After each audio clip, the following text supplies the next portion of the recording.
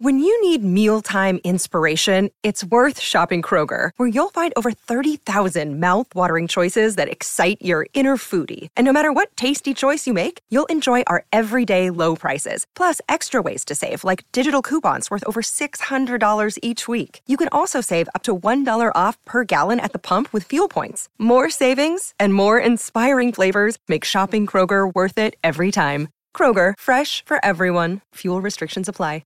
Hello, everybody. This is Marshall Poe. I'm the editor of the New Books Network. NBN listeners like to read books and buy them. So we thought we'd tell you that right now, our friends at Princeton University Press are having a remarkable site-wide sale. You can get 50% off books, including ebooks and audiobooks, with the code 50, F-I-F-T-Y, at checkout until May 31. You can save some real money on Princeton University Press books. I encourage you to go there and check it out.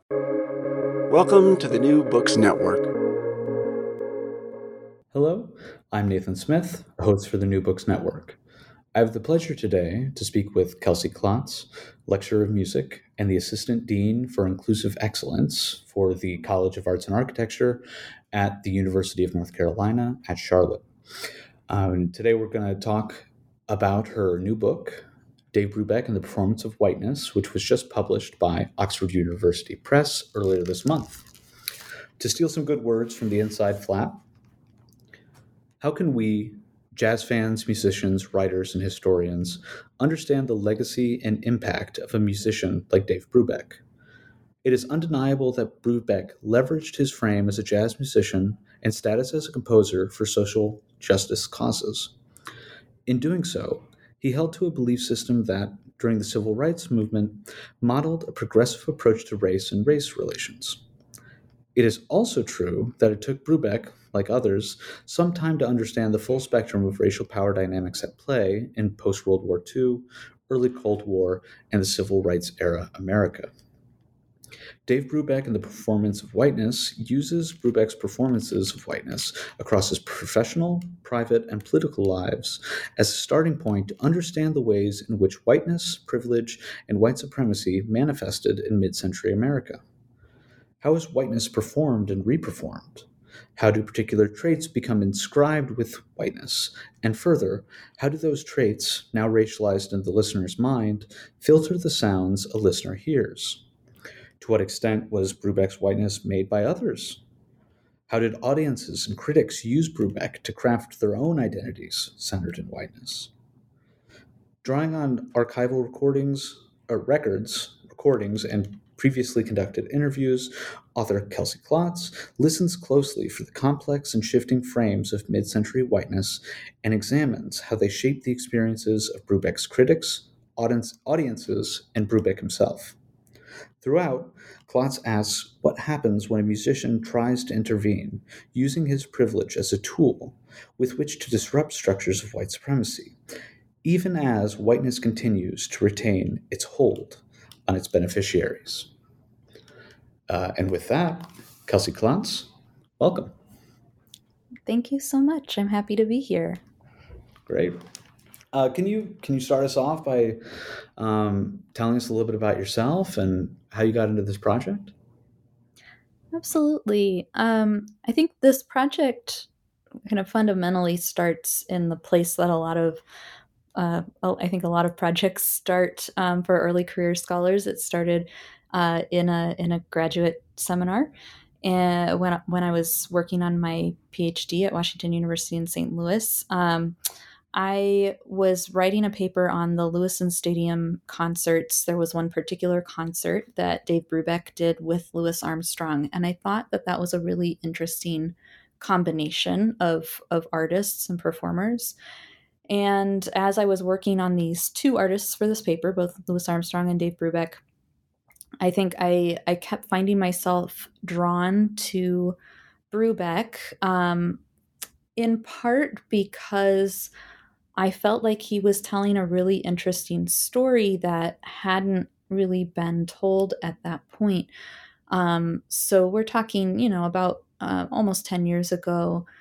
And the research on Brubeck at that point was sort of a good biography, a few articles here and there, a couple of theses, and not a lot else. So there was a lot of room to sort of play. So after that, I took a sort of day trip to the Brubeck Archive in Stockton, California. The AMS conference was in San Francisco that year, so I just sort of extended that a little bit just to kind of check things out, see what that collection was like. And that collection turned out to be massive, and was just very, very interesting, and had just so many different kinds of documents. And so that really began the focus on Brubeck. The dissertation kind of focused on cool jazz a little bit more broadly. So I was talking about Brubeck alongside Miles Davis and the Modern Jazz Quartet. And when I looked to kind of take this into a book form, I was really thinking about, what I was trying to think about what jazz studies needed at that moment. So I was thinking about the book in about, 2017, 2018, in that time period. Um, and in jazz studies, we are lucky to have just a really just a wealth of lots of studies dealing with race, but particularly dealing with unpacking sort of the primitivist stereotypes and languages and discourses that previous jazz historians had kind of begun the history of jazz in. And there wasn't sort of a sustained look at whiteness. And particularly in 2017, 2018, in the kind of after the killing of Michael Brown, as Black Lives Matter was becoming more and more of a movement, it didn't feel like we needed another white scholar to talk about Blackness. And so I decided to kind of take Dave Brubeck and continue down that path and really think about what it means to analyze whiteness in jazz studies. Sure. Oh, that's lovely. And I guess to kind of like get started on that track, your introduction was it's a wonderfully succinct overview for critical race theory, critical whiteness studies in particular, and feminist theories of performativity that you use in describing this imbrication of individuals like Brubeck within larger socio-cultural structures, like as you call it in the book, mid-century whiteness in particular. Can you start telling us a little bit about how Brubeck functions in this regard? Like, what about his career is enlightening for articulating or highlighting mid-century whiteness, and maybe what mid-century whiteness is?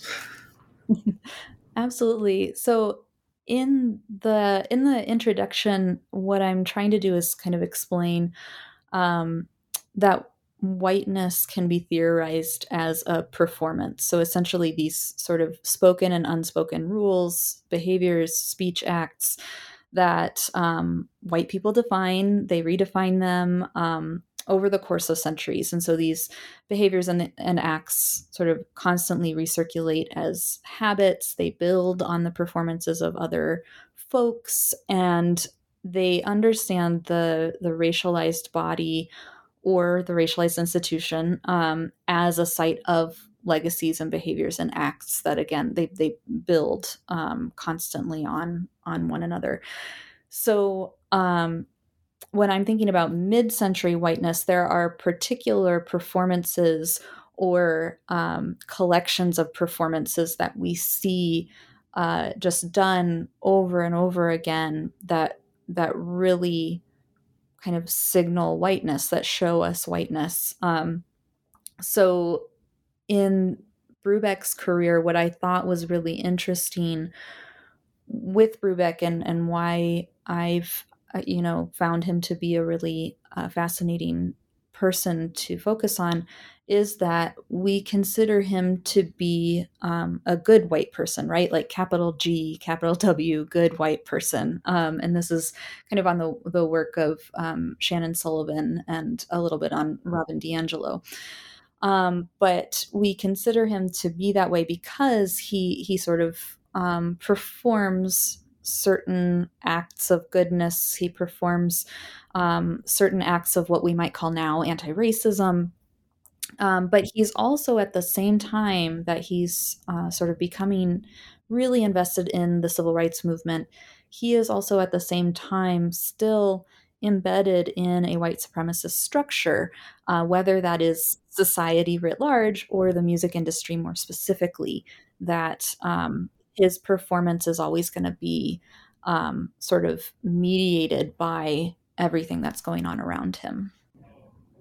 No, yeah, I mean that's in the chapter very nicely outlines that exact issue. It's that I think that was my favorite bit especially where you talk about how much you like. I think there's a bit where what do you call it, like loving and seeing Brubeck perhaps was the end of the introduction. So it's something to that effect where you just talk about your own relationship with doing this. Oh, loving Brubeck, yeah, here it is on page 29, and you just talk about your own relationship to getting to know someone, loving their music, acknowledging good acts good acts in I guess the good white person acts, as you're saying in the scare quotes. All those things can still happen while still trying to unpack how that doesn't excuse someone from these larger structural issues. And you do a lovely job throughout the entire text of like pulling those two things apart. It's like Brubeck did a quote unquote good thing, but also here are some other, you can't escape from this larger structure that enables, him to do the good thing in the first place, the so-called good thing, I suppose. Yeah. Yeah, absolutely. That was something, it's important to me because he he is of a time, we might say, of the mid-century, and it's not my goal to kind of say, well, how dare you not do X, Y, Z things or keep these things in mind when it's, 70 years ago. But at the same time, I think that ultimately what's important to me is that we can learn from what he is doing, that we can kind of see these performances. And by performances, by the way, I don't necessarily mean them to be disingenuous in any way. They might be incredibly thoughtful and incredibly meaningful to that person, but they are still sort of, when viewed collectively, something that we see sort of performed by white people and over again. But that these performances are something that we can continue to learn from. And I think that he in particular his career has so many places where we have those moments of really a kind of thoughtful reflection on what he's doing and what he might have otherwise done. Yeah. Oh, lovely. All right. I guess to jump into some of these performances and some of the tensions and the historical details. So your first chapter, which I should add, as someone who recently led discussion sections on the Dave Brubeck Quartet in conjunction with the Modern Jazz Quartet for the jazz history class, TFing with Michael Veal, I found this first chapter like it was the perfect coincidence, of having to lead this discussion, like breakout group, while being able to review your book. And your text was invaluable in helping articulate and differentiate between these two groups that are so often just kind of lumped together as, oh yeah, here's that cool quasi contrapuntal third stream thing. So on a personal level, it was the right time, and I love this chapter. But to open it up to our listeners, so how did the critics, like jazz critics in particular at the time, leverage terms such as swing, counterpoint, fugue, etc., in characterizing and thus racializing these two different groups? Absolutely. It was really all about who they used those terms to describe. And sort of again and again in my work on cool jazz broadly, it was sort of kind of looking first at, okay, how are these jazz critics describing cool jazz? And it was again and again sort of using terms from European classical music or describing it to with European classical music or composers, and or thinking about sort of moderation and control, that all of these were the words to describe cool jazz in the beginning. And they're also overwhelmingly listing white jazz musicians as doing this. Now, something that I found really interesting was that that wasn't the case in the very beginning for cool jazz. That in the very beginning for cool jazz, the first jazz critics are actually saying, well, actually, Charlie Parker, he's like the progenitor of cool jazz, that he is performing cool jazz. And so there was this narrative that emerged in the very beginning for the first couple of years that kind of said, yeah, Charlie Parker is doing cool jazz. And then, we had Miles Davis, and Miles Davis is doing cool jazz. And so it was much more of an integrated conversation about the performers who were doing cool jazz. But by the time we get to the early 50s and the mid 50s, when Brubeck is really coming into his career, that's when we really see this narrative solidify around cool jazz and white performers. And a lot of what that is done to do is or how that's done is sort of through words like fugues and thinking about counterpoint, that these kind of specific European classical terms are, these white musicians are performing them in jazz. And isn't this amazing? And then you have this sort of narrative that comes with that's just sort of adjacent to it, that says, and because of all of these European classical elements, this is really thoughtful jazz. This is jazz that is intellectual. And isn't this just so much? This is, there's a very kind of progressive narrative of like, oh, jazz was born in the brothels, and it's progressed now to this fully mature form of jazz. Like it's very clear in its language. And so the way that the Modern Jazz Quartet comes into this conversation in chapter 1 is that while the Dave Brubeck Quartet is doing things like improvised counterpoint, and I go into all of that and what that actually sounds like and how that works for them, the Modern Jazz Quartet is another group that at the same time is also doing counterpoint and is actually, like John Lewis is performing and composing fugues for the quartet. And they are not getting near the amount of attention. First of all, they aren't getting near the amount of attention, but they also are not being described for their use of counterpoint and fugues. The critics are still sort of, even when they're using direct quotes from Bach, or even when they're performing fugues, the critics are still saying, oh, but listen to them swing. And so they're really embedding them into this narrative of kind of natural talent and Blackness and kind of hot rhythm. Whereas with Brubeck, we get this more intellectual strand going on in the narrative. And so that's sort of figuring out, like, okay, what does whiteness sound like? Well, it was crafted by these critics to kind of think about it in terms of European classical music with cool jazz. Yeah, no. Yeah. Beautifully put. I mean, as it should be. You just finished the book, but I also want to hear you talk a little bit about, can Brubeck swing?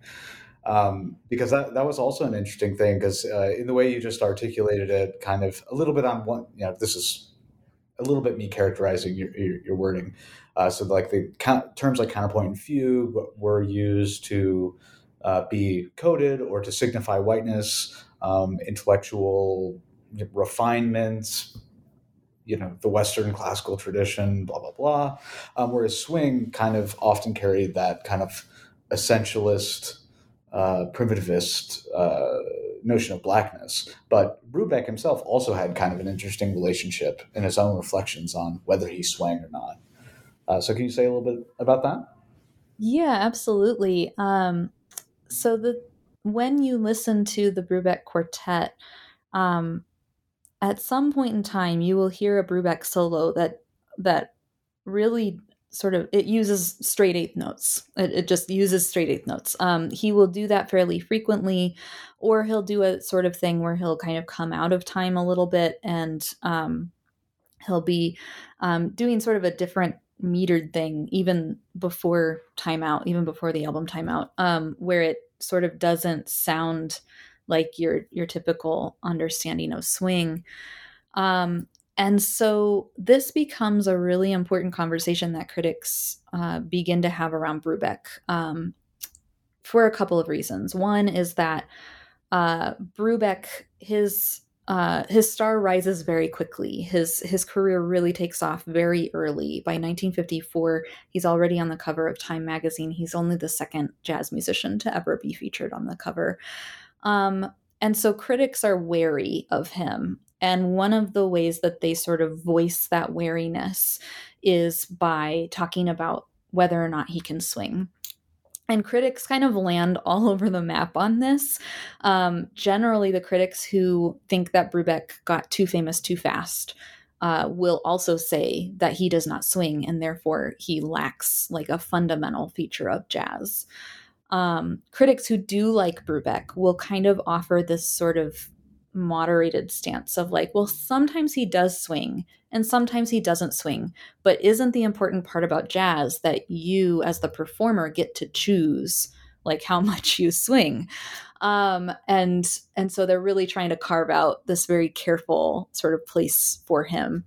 And Brubeck himself kind of says basically the same things. He says, I would say that I swing all of the time, but sometimes it's more than others. And so he really uses a sort of variable definition of swing to kind of carve a place for his music in the legacy of jazz history, because by the 1950s, this is incredibly important. You have to be able to swing to be considered an important jazz musician. So he also needs to sort of craft that narrative around swing. And the critics sort of also, they know, I think, I don't know if it's sort of totally conscious or not, but everyone knows that swing is sort of the fundamental element of jazz, and that if you're saying that someone doesn't swing, that is a sort of important charge. And it is a way to sort of discredit him. Oh no, absolutely, and yeah, I've been as I was telling you, a little bit over the email exchange. I look at whiteness of a different sort, a little bit earlier in jazz history. So I've been like going through a lot of like Hugh Panassier's, the French critic, and swing is like the concept, and he's at. It's not always just so easy as, oh, here's straight eighth notes, da da da da, and here's swing eighth notes, da da da, da. It's not quite it's a whole almost ineffability thing going on, and for much of it, it is the best way to signal that this person doesn't belong if you say that they don't swing. So it's a very operative term. Yeah, and the thing is, in these conversations, and there's like a span of 4 months where just critics are like one after the other kind of sharing what they think about Brubeck. And they're not defining swing either when they're saying that he doesn't swing. They just sort of say he doesn't swing. And so we're left to sort of assume what they might mean by that. And so it's sort of, okay, I think you mean the relationship between eighth notes. But then when you hear sort of Black musicians talking about Brubeck and if he swings or not, and they're mixed. Like some folks are saying yes he does, and some are saying no he doesn't. But they will also tend to go toward the idea that yes, swing is something fundamental to Black communities performing jazz. And so there is sort of a different type of ineffability that they want to claim ownership of as well. Mm-hmm. No, absolutely. I guess to open it up a little bit to the communities that Dave Brubeck kind of wanted to, well, whether he personally himself wanted to, or how he was just marketed. Um, in chapter two, you turn a little bit toward how he functioned within like a larger public sphere that was emerging in the mid-century. So, what kind of new audiences did he bring into jazz, or was narrated as bringing into jazz? Yeah, this is all the respectable folks. That if in chapter one, where I'm primarily talking about how critics are sort of building this narrative of intellect around Brubeck and other white cool jazz musicians, that in chapter two, we see how that narrative of intellect is also imbued with this kind of side narrative of respectability.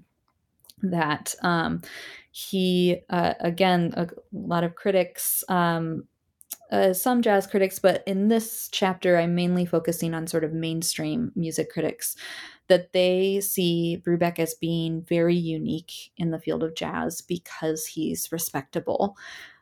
So that means that he can bring in people like housewives, self described housewives, that they are an audience who has been interested in jazz and who wants to be engaged in jazz in a number of different ways, whether it's kind of playing jazz, composing, studying, having ideas about different forms that jazz could take, or just writing to their favorite musician. They all of that is available in the Brubeck archive. That there were just so many letters from women and girls who kind of wanted to talk about jazz with Brubeck.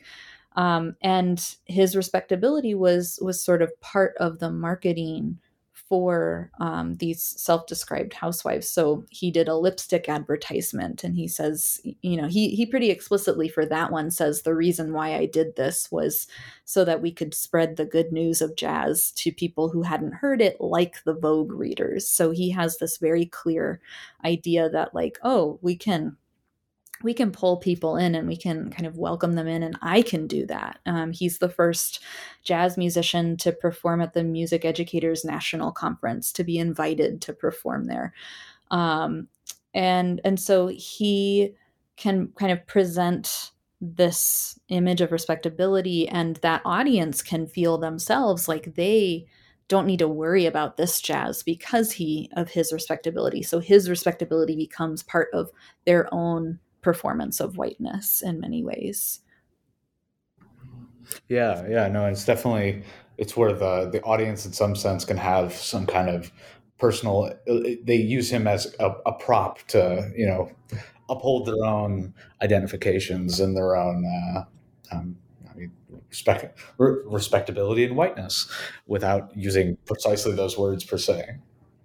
And yeah, no, it was I was just watching the I think it's the most recent Miles Davis documentary, and I thought immediately of your book when they started talking about the original cover to Miles Ahead from 1957, which the original cover showed a white woman on a boat with a child, very, very, jazz at Newport, type of scene. And Miles was less than thrilled about it. And it seems to be kind of a similar thing that people were hitting on. Perhaps, it's obviously different. We don't, the book's on Dave Brubeck, but some of that, in like the larger kind of cool jazz sphere was certainly um, also being leveraged, even with people like Miles Davis, who were pretty high Yeah, up in their career by that point as well.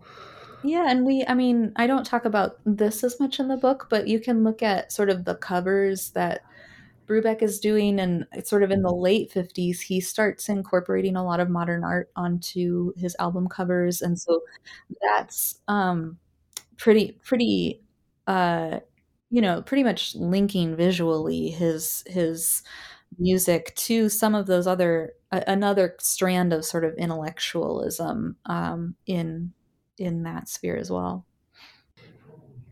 Yeah, no, and I, in a similar vein to the second chapter, where you also talk about um, his involvement with the Playboy magazine and that type of like respectable masculinity, and his kind of uneasy relationship to the high life, and how he positioned himself as kind of a family man.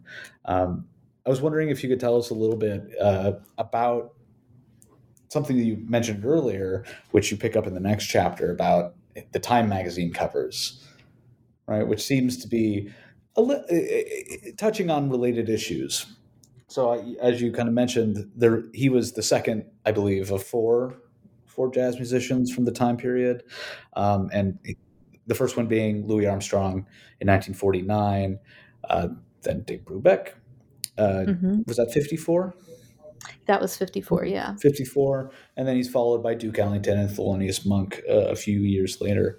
Can you tell us a little bit about how that his circulation within Time magazine and how that plays into this larger audience and jazz history, for that matter? Yeah, so in both chapters 2 and 3, I would say that you're right. I am really interested in how the mainstream press is talking about jazz. So I sort of move away from the jazz press because Brubeck is someone who is in many ways at the nexus of jazz and popular music, and then particularly later on classical music. And so he gets written about quite a lot, and very early on in these mainstream publications. So in chapter 2, I look at Playboy and Esquire alongside sort of the ladies' home journal and women's home companion and Vogue, and those are the types of places that I'm looking in chapter 2, where I really kind of bring in gender and kind of what respectability means in very different ways. But in chapter 3, I really focused in on the Time magazine article for Brubeck and for the other jazz musicians that appeared in mid-century, because, and I would say that actually what really motivated me to get into chapter 3, into the Time covers, was really the covers, not necessarily the stories at first. So when you look at all 4 covers next to each other, so you have Louis Armstrong, Dave Brubeck, Duke Ellington, and Thelonious Monk, the only figure that is looking directly out of the image is Dave Brubeck, that the other 3 musicians are all sort of looking off to the side, or they're in some way just not there. It's not a direct kind of gaze straight out of the cover. And I thought that it was my initial inkling that feels like it's saying something about sort of who is allowed to sort of make eye contact in this way with the cover. So I did some more work kind of just looking at the Time covers of those years, and found that overwhelmingly, of course, Black figures were represented far less on the cover of Time magazine anyway, but of those who were sort of presented on the cover of Time magazine, there were only 3 who ever sort of were allowed to look straight out. So one was James Baldwin, Althea Gibson was another, and then I think Muhammad Ali was the third. And it became very clear to me that while white figures were sort of allowed on the cover of Time magazine to look in any type of way, to the side, out to the front, whatever, that it felt like the Black gaze was much more controlled. And so when I followed that into the cover stories, what I found was actually sort of even less agency for the Black performers who were covered than there was for Dave Brubeck. That basically the Time author came into the Brubeck interview even with certain expectations of what a jazz musician would act like or do or say. And Dave Brubeck did not fulfill those expectations. And the author sort of adjusted his perception and said, oh, well, what an interesting and unique jazz performer. Whereas sort of the authors for Louis Armstrong, Duke Ellington, and Thelonious Monk write about them in these very sort of stereotypical ways that really tie into legacies of blackface minstrelsy stereotypes.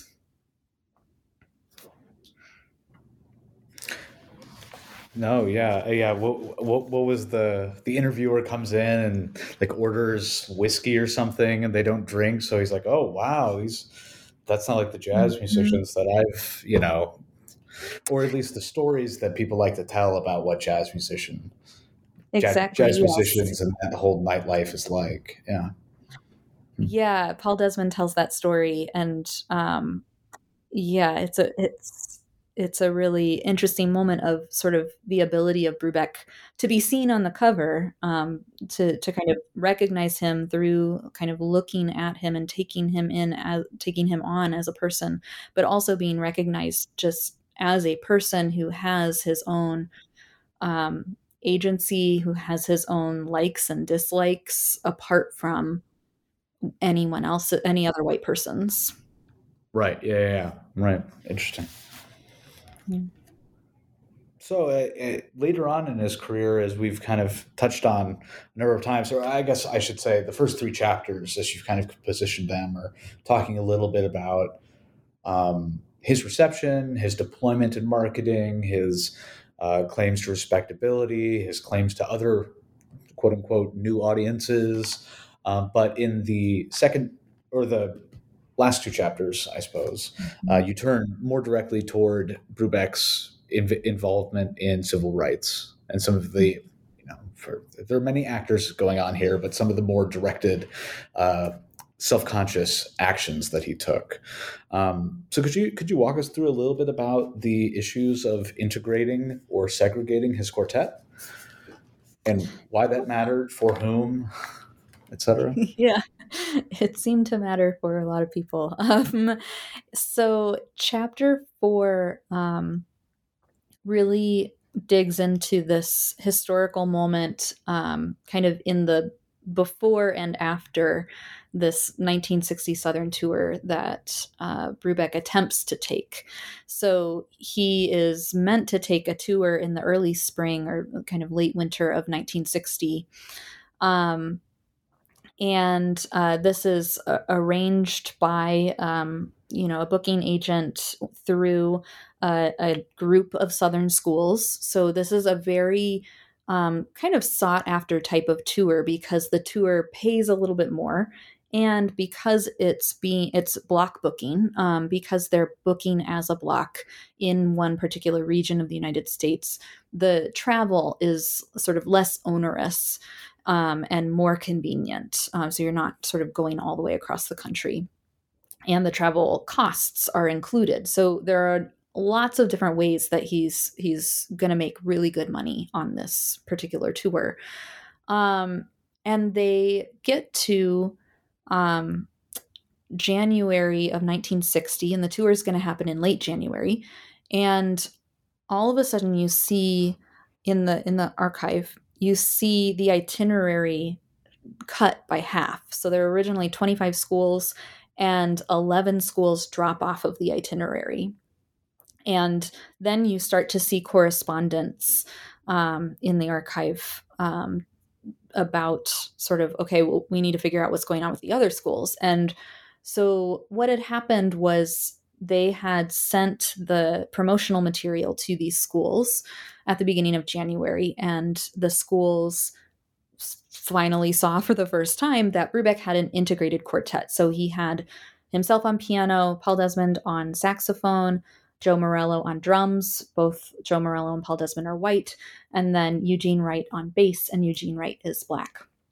Eugene Wright joined the quartet in for the European tour in the State Department tour in 1958. So he's actually been with the quartet for a while, but he is new sort of in the US to the quartet and new in sort of recording with the quartet. So people just didn't know that he had an integrated quartet at that point. So the first 11 schools drop off the itinerary. They tell the remaining 14 schools, like, hey, by the way, we want to be explicit. We are an integrated group and we are not going to replace Eugene Wright. We will be an integrated group. And an additional 11 schools also drop, leaving only 3 of those schools. So this chapter takes that moment as the starting point, and then it sort of backs up and kind of explains how Brubeck got into civil rights protesting, into this big moment of sort of refusal of, we are not going to replace Eugene Wright. It documents a couple of different, mostly smaller moments. And then it sort of then fast forward a little bit to, okay, now he's had the 1960 tour. What does he do after that? And how does he get back into the South? Because Brubeck is pretty clear that he does want to play in the South. I mean, I titled the kind of front part of the title of chapter 4 is "We Want to Play in the South." He's very clear that he knows there is an audience for him in the South, and he wants to get to that audience. So it sort of talks about the booking agent who's sort of responsible for the Southern region. It talks about how quickly the Brubeck Quartet kind of made its way back into formerly segregated institutions, sometimes within a matter of months. And often they were the first integrated group to perform at formerly segregated universities. And so there's a lot of danger there. And so where we sort of end that chapter is thinking about racial capitalism, and thinking about the ways in which the music industry was not set up to support integration in an important way. It wasn't set up to support Brubeck's actions. So we're talking about a $40,000 tour that he would have gotten in that time. Now it would be around 400,000 or a little bit more with inflation. And he was able to recoup 18,000 of that tour. So less than half of what he was planning to receive.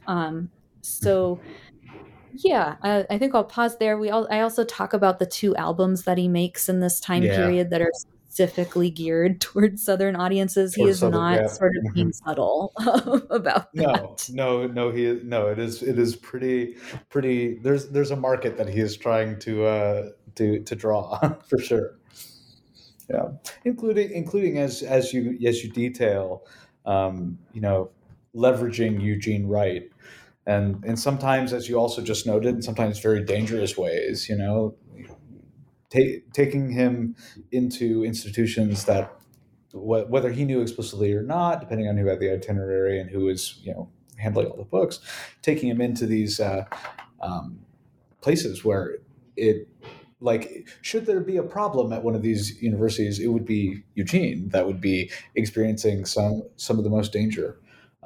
Aside from the financial loss, but for the entire quartet. But he also uses, and as you also detail, his deployment, and what got me into this roundabout was the lovely description of Eugene's playing on those albums and some of the ways in which they positioned bass solos in such a way to try to kind of highlight some of these tensions or perhaps ameliorate some of the tensions.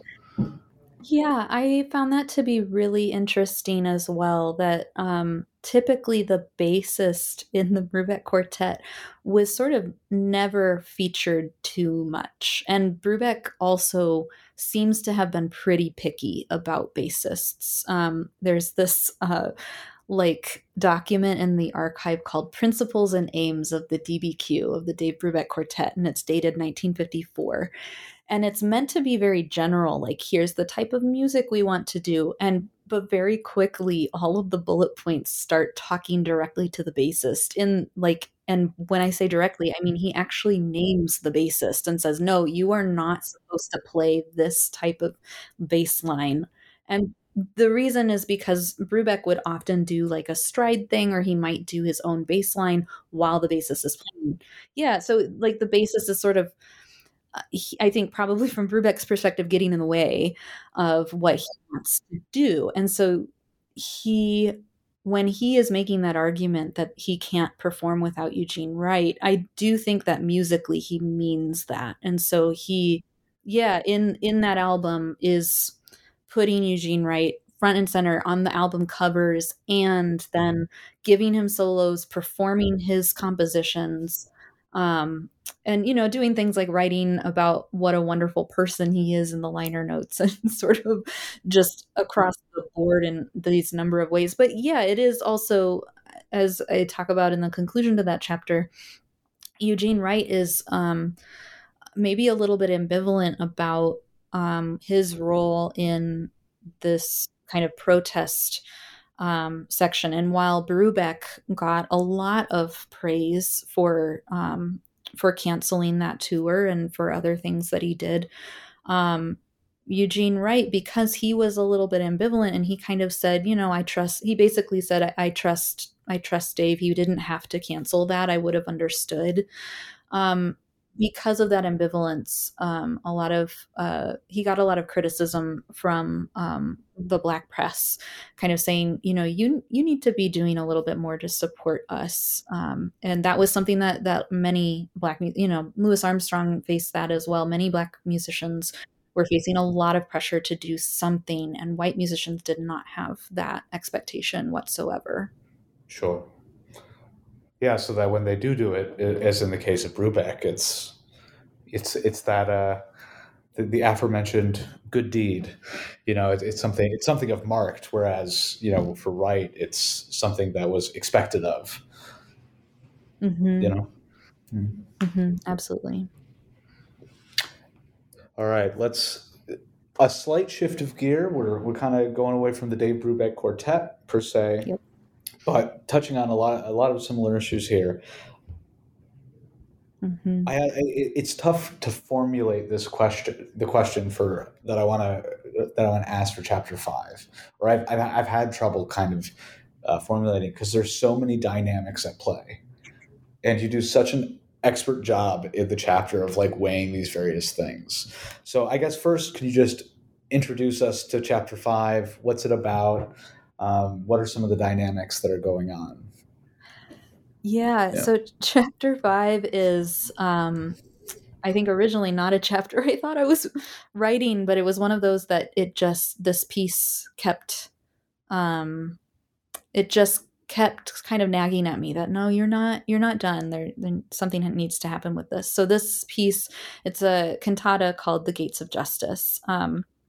And he gets this commission in 68 and 69. And he, from a Jewish rabbi, this is his second sort of big choral orchestral classical work, and it comes right after the quartet has broken up. And for Brubeck, he kind of says, the world is in crisis, and I felt like I could do something more important by kind of shifting to a more classical medium and kind of giving a message that way. So The Gates of Justice was commissioned by Rabbi Charles D. Mintz, and it was intended to bring Black and Jewish communities together. So there was this long-standing narrative that in the beginning of the civil rights movement, Black and Jewish communities had been pretty closely allied.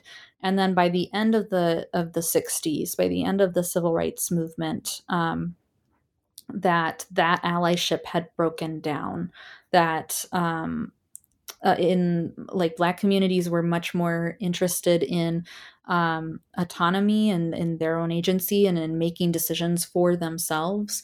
And they felt perhaps patronized too by Jewish leaders in the movement. And Jewish communities still, they had a very strong moral imperative to be involved in the civil rights movement. And a lot of that was tracked to their histories and legacies of suffering. And so this piece is, you're right, it is, there's a lot balanced in this chapter, but this piece is meant in part for a very specific context for the Rockdale Temple in Cincinnati, Ohio, that this temple was located in a particular neighborhood that in the 60s experienced a lot of white flight and became much more of a Black neighborhood. And by the late 60s, that temple, they decide to move to an almost entirely white neighborhood. So they moved from a neighborhood that was 92% Black to a neighborhood that was 99% white in the late 60s. And so part of what this cantata is meant to do is to remind that particular Jewish temple, those particular Jewish congregants, that we've made this move. We are dedicating this new temple, but the civil rights movement is still ongoing, and we need to still continue to work on behalf of those who are suffering. What I talk about in the chapter is I'm sort of constantly balancing sort of this cantata has a very kind of Jewish perspective because it's commissioned by Jewish rabbis. It's performed in a Jewish temple, and then it's performed at a broader Reform Jewish organization. And so it's always sort of forefronting that perspective. And so what I try to bring in that chapter is also that, okay, but here's the perspective from Black civil rights leaders and from Black folks in these communities about kind of their relationship with Jewish people. And so it's a very, it's a very complicated story. It's very hard to break down into a little bite-sized piece. But the cantata does some interesting things. It's an interesting piece. It also, does some sort of racially essentialist things just through the two soloists. One soloist is a Jewish cantor, Jewish cantor style tenor, and then a Black baritone. It's specifically noted that it needs to be a Black baritone, and they sing in an operatic style, but also with like blue notes and kind of scoops and stuff. And so there's some interesting musical moments happening, but it ended up being a very interesting piece to kind of think about Brubeck at the end of the kind of formal civil rights movement, and how he'd done all of these. He'd actually kind of done meaningful actions in the beginning of the movement, and then by the end, he feels that the way that he can most meaningfully participate is actually to sort of make a musical statement instead. Yeah.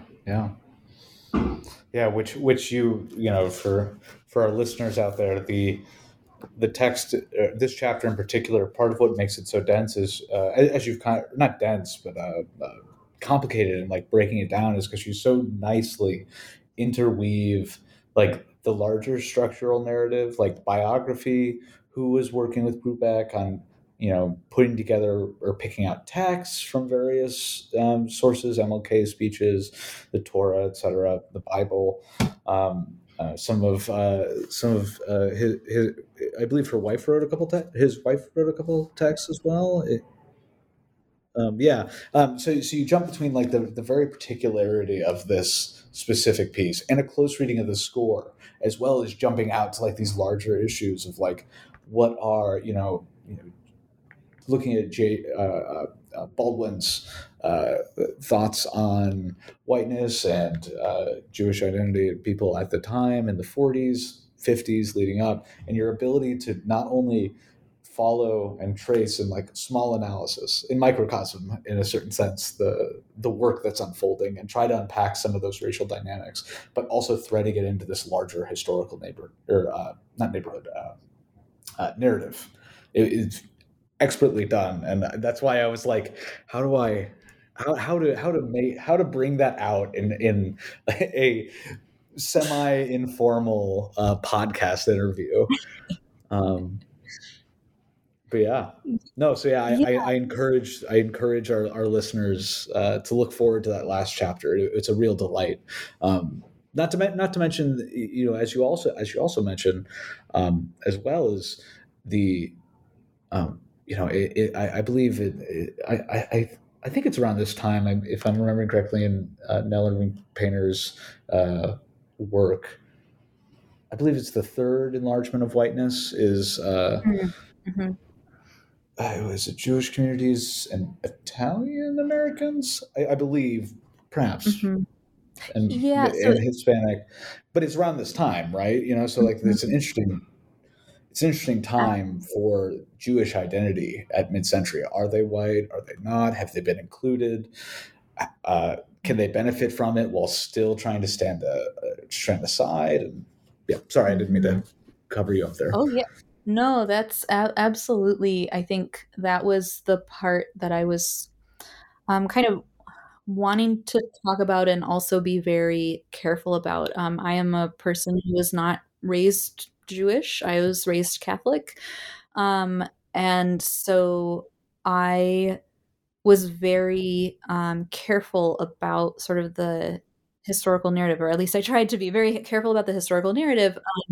Because what I really read was, yes, this is a moment for the Cincinnati neighborhood, this is a moment of white flight, and this temple is participating in white flight.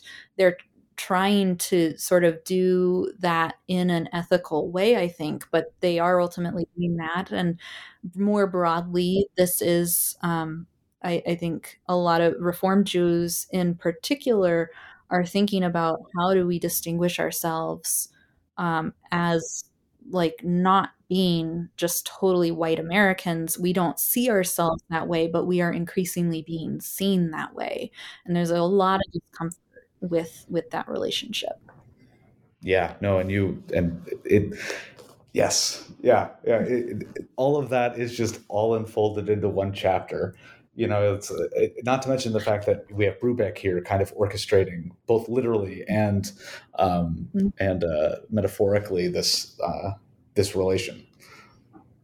Yeah. So I think if I were to sort of like make really obvious the kind of performances of whiteness that are happening, sure. Yeah, please. Like it is about Brubeck. That's why he's in the title. But Brubeck is really just the frame that he's a way to see other performances. So sometimes we focus on what he's doing and we kind of point out like, oh, these are ways that he's contributing to this respectability. But often it's really talking about how communities are using him in their own performances. So it's not necessarily something that he has all the control over how he's going to be viewed and how he's going to be used. So if we're looking at chapter 1, we're looking at jazz critics. Chapters 2 and 3 are kind of mainstream audiences and mainstream writers.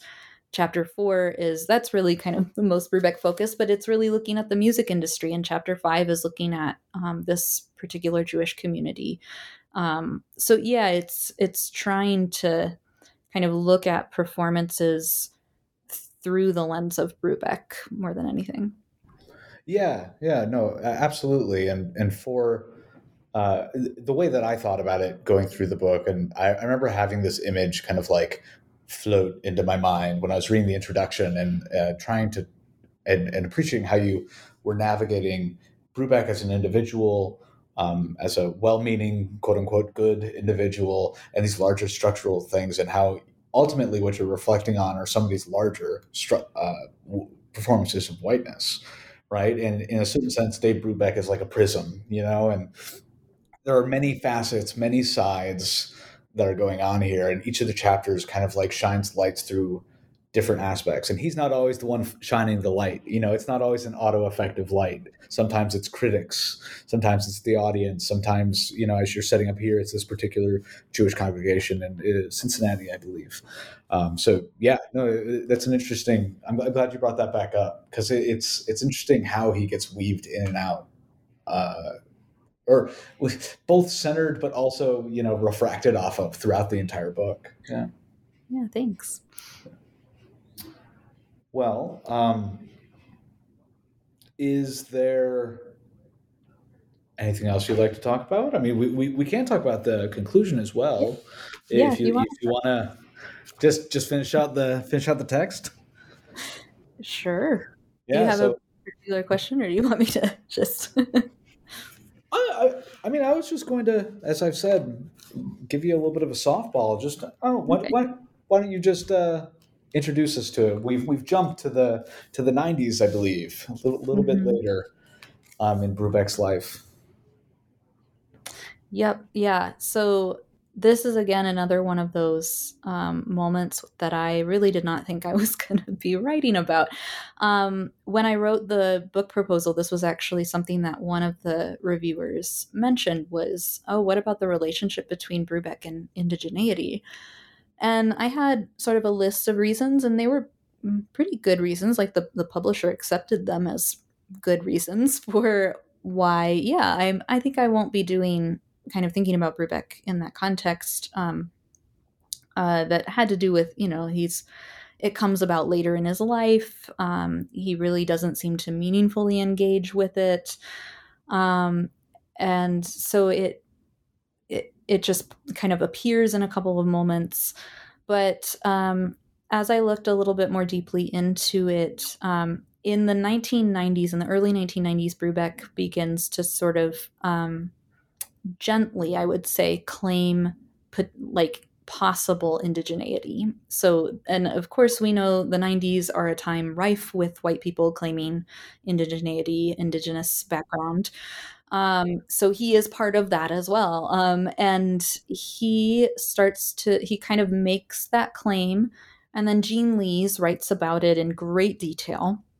In the Cats of Any Color. Yeah, right. Yeah. And so what it becomes is Brubeck's claiming of indigeneity becomes part of this white backlash to what's happening with jazz in the 1980s and 1990s. So as jazz is sort of being having its renaissance moment in the 1980s, and it's becoming institutionalized through things like Jazz at Lincoln Center, and Wynton Marsalis, and Wynton Marsalis is working with folks like Stanley Crouch and Albert Murray. There becomes a very contentious narrative around who gets to define jazz and who gets to be sort of claimed as a jazz musician. And it's really tightly tied to race and racial authenticity. And a lot of white musicians and a lot of white critics and historians feel pretty precarious. There's like a precarity that they experience of like, we are no longer the definers of this music. And so you have folks like you have books like Cats of Any Color that are kind of explicitly Lost Chords that are explicitly advocating for like a more multicultural or a more white view of jazz. And Brubeck sort of gets swept into this. You see him start to become, in interviews in this time period, he's not only talking about this potential indigenous background, but he's also he's also kind of becoming very defensive about his race again in a way that I hadn't seen since the early 50s. Right. Yeah. The kind of color blindness. Yes. Yeah. He kind of makes that return to colorblindness of that there's sort of no difference here, or there shouldn't be a difference.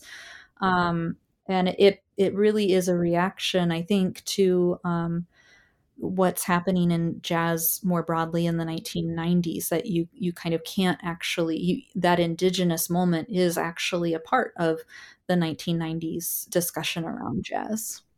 Well, all right.